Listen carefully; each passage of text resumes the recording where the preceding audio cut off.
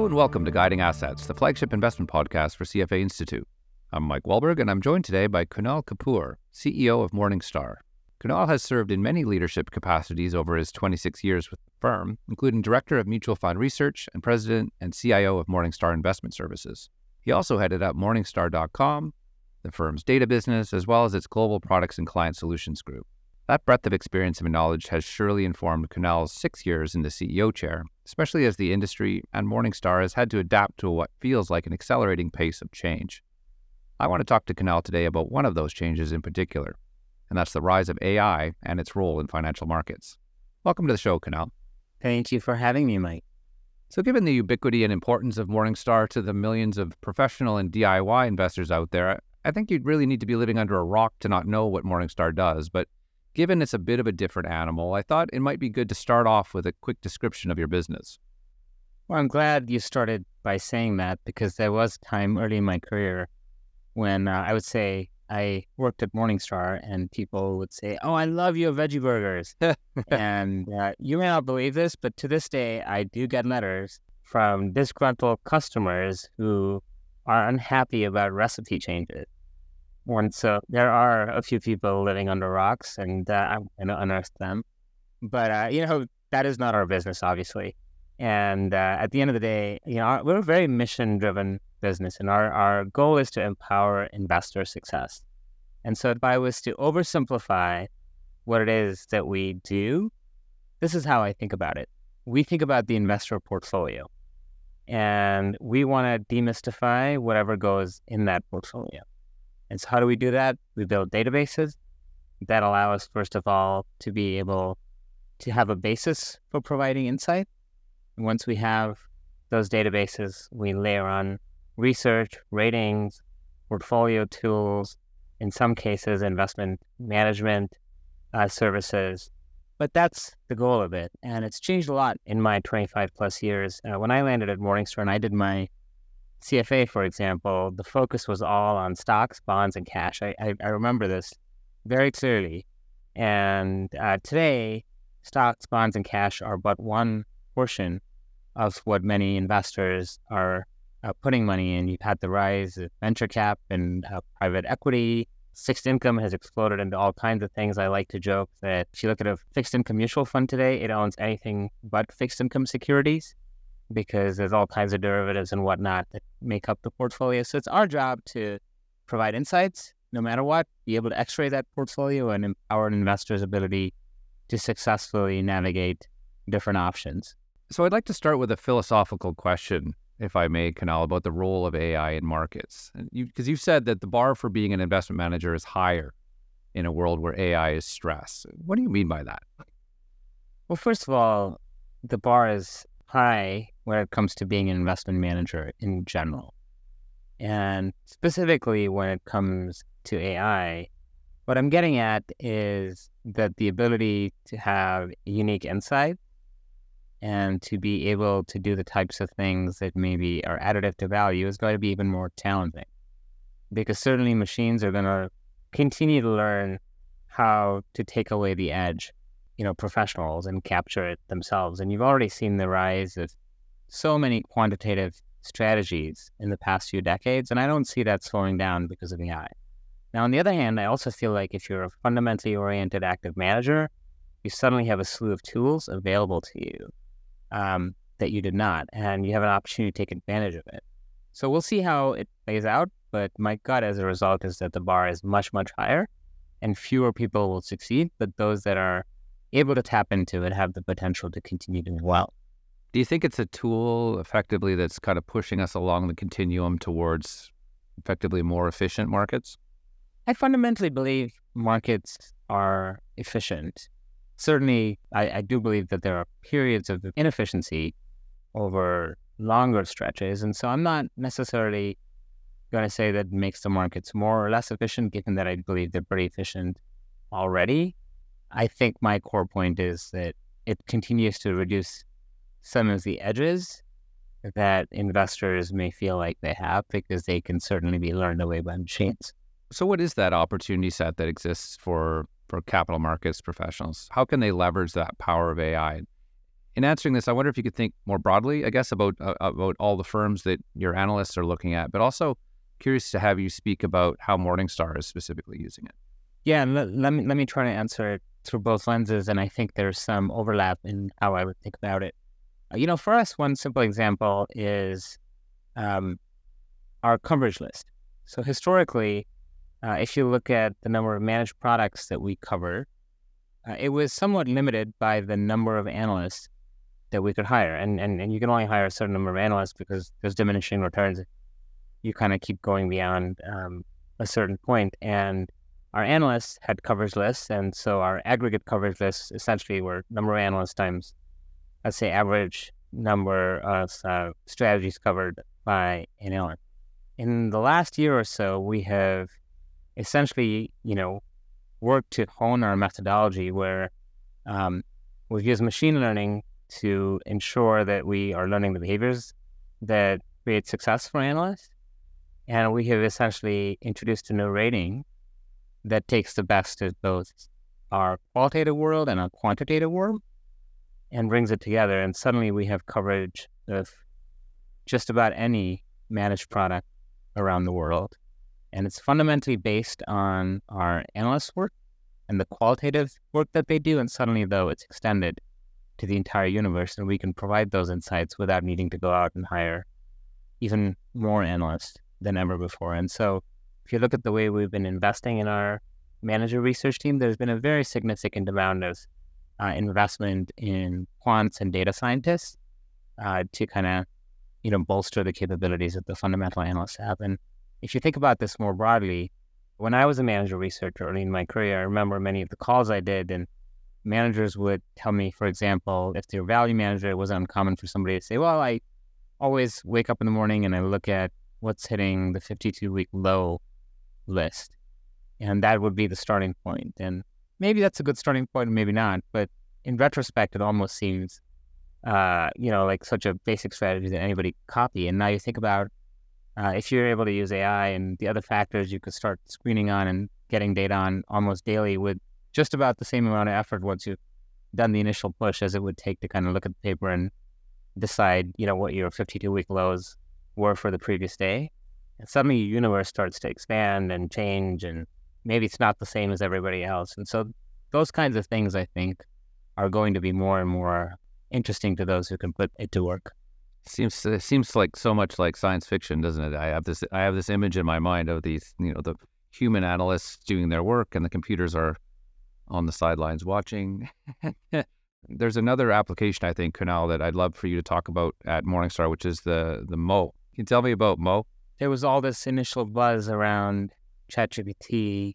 We thought, how can we, leverage it more successfully for our own purposes? And as you know, Mike, one of the big fears when you are looking at how AI is applied is this fear that it'll run amok, that you don't know where the information is pulled from and whether it's trustworthy, because sometimes you can ask the same question and you'll get a different answer the next time, or find different sources of truth. But what we've done is we've taken ChatGPT and created a private instance with our own research fed into it. So only our own research. So think of a walled garden as opposed to an open garden.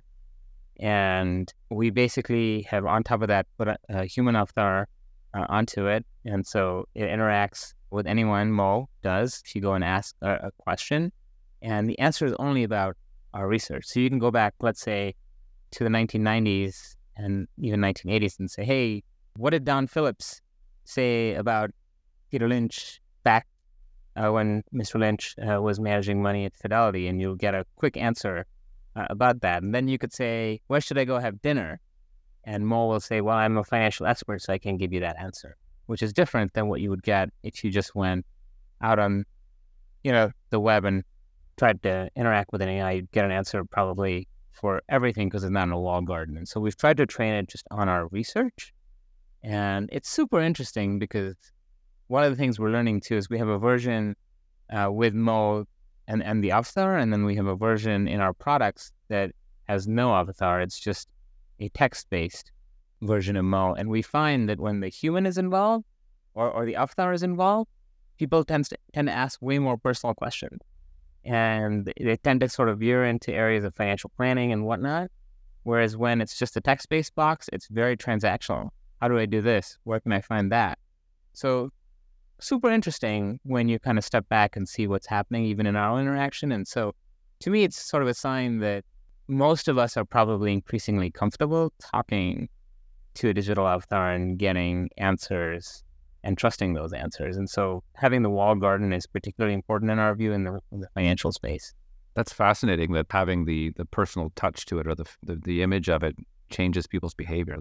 This will be the stuff of social science studies, I'm sure, or if it's not already. Have you guys dabbled at all in the kind of the robo area, where you can talk about portfolio construction or suitability, that kind of stuff? Or so we own one of the largest robos in our Morningstar Retirement Manager. We have not as yet extended the capabilities around AI into that space. We are obviously thinking about how to do it, but one of the things we are very conscious and careful about is where there's personal data involved and how we would need to think about that. So we just haven't done any in that space. Yeah, I'd be interested. Let's talk about that a little bit. The sort of the ethical considerations that have to come into play when you're managing data and working with some of these powerful tools. I know you've done some research into this area in terms of the ethical considerations and the opportunities of AI in investing. What if we could maybe push into the ESG side for a second under the same category here and talk a little bit about the conclusions of the work that Morningstar has done into how AI can be harnessed to support ESG approaches? Well, I think you asked a couple of things in that question. One, from just a data and ethical standpoint, I would just say that with or without AI, there are standards that I believe everybody should follow when it comes to everyone's individual data and how firms work with that. We've had a long-standing policy of staying very, very cautious in terms of doing anything at that level. With individuals' data, we think it's sort of something that has to be treated very, very thoughtfully, and so we've been cautious there.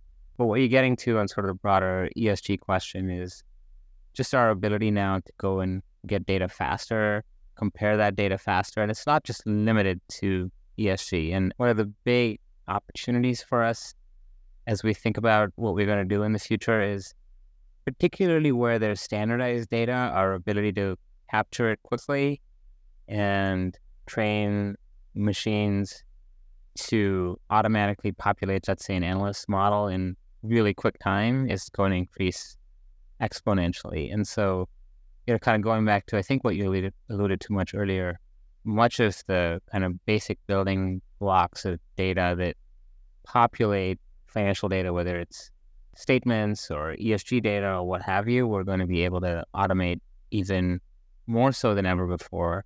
And in the ESG space in particular, I think we're going to be able to train models to go out and start collecting non-standard data based on what they learn, also standard data and what's going to be valid and invalid. And so we see a lot of potential in that text.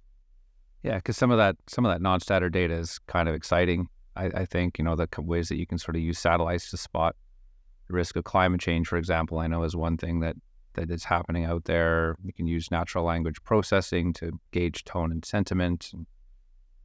It's sort of a brave new world out there. Is this would this fall under the Sustainalytics work that they're doing in terms of the ratings that they're doing, or how do they fit into the? No, not quite. I mean, it falls under what we consider to be our data collections and operations area, and it's something we would apply across the firm. So I'm curious if you have a view, if we sort of step back again and have a look at it and say, are there any particular types of strategies that may benefit more or less from AI tools? Like I'm thinking here of the outlook for rather active versus passive, quant versus fundamental. Like who do you think stands to gain the most from what we see the capabilities are from AI? I think ultimately who I think stands to benefit the most is the investor, because ultimately I think AI too will continue to narrow the gap between what's available institutionally to what's available at the retail level. I also think it's just natural that the cost of investing will continue to go down, and I think the use of machines and technology in that context is an important part of how and why that's going to keep going down. So I think the investor wins when all of this exists. And, I've been saying for a few years now that it's a good time to be an investor because the trends are favorable for investors. And I think this trend too will make it better for investors. And it also just makes the whole investing experience likely, more friction-free for people because I think interfaces will be smarter. I think investing, to the extent that it's daunting for some people, I see pathways here where it could be made more inviting and less complicated. And it's a big part of Morningstar's mission is to sort of extend investing to more people and make more people investors because we think it's financial good for society when, people are able to build nest eggs, for example. That's a good segue for my next question, Kunal, which is that in an interview you gave when you first stepped into the CEO chair back in 2016, you said, I think that if you're an advisor, your biggest challenge is how to demonstrate value to clients. Do you think that's easier or harder now? Well, I think it's not hard if you know your clients and you know what's important to them.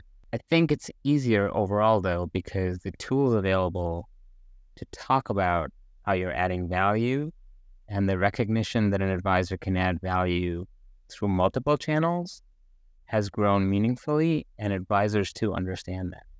The challenge will remain that many clients will continue to question how to think about fees relative to value delivered. And I think the fact that if you look over the past decade, fees in the advisory space have generally stayed flat to slightly up would indicate that it has been easier for advisors to prove and explain their value, especially relative to asset managers who have seen fees go down because people have questioned the values. Let's say an active strategy charging more than 100 basis points vis-a-vis a passively managed large cap fund at 1 to 3 basis points.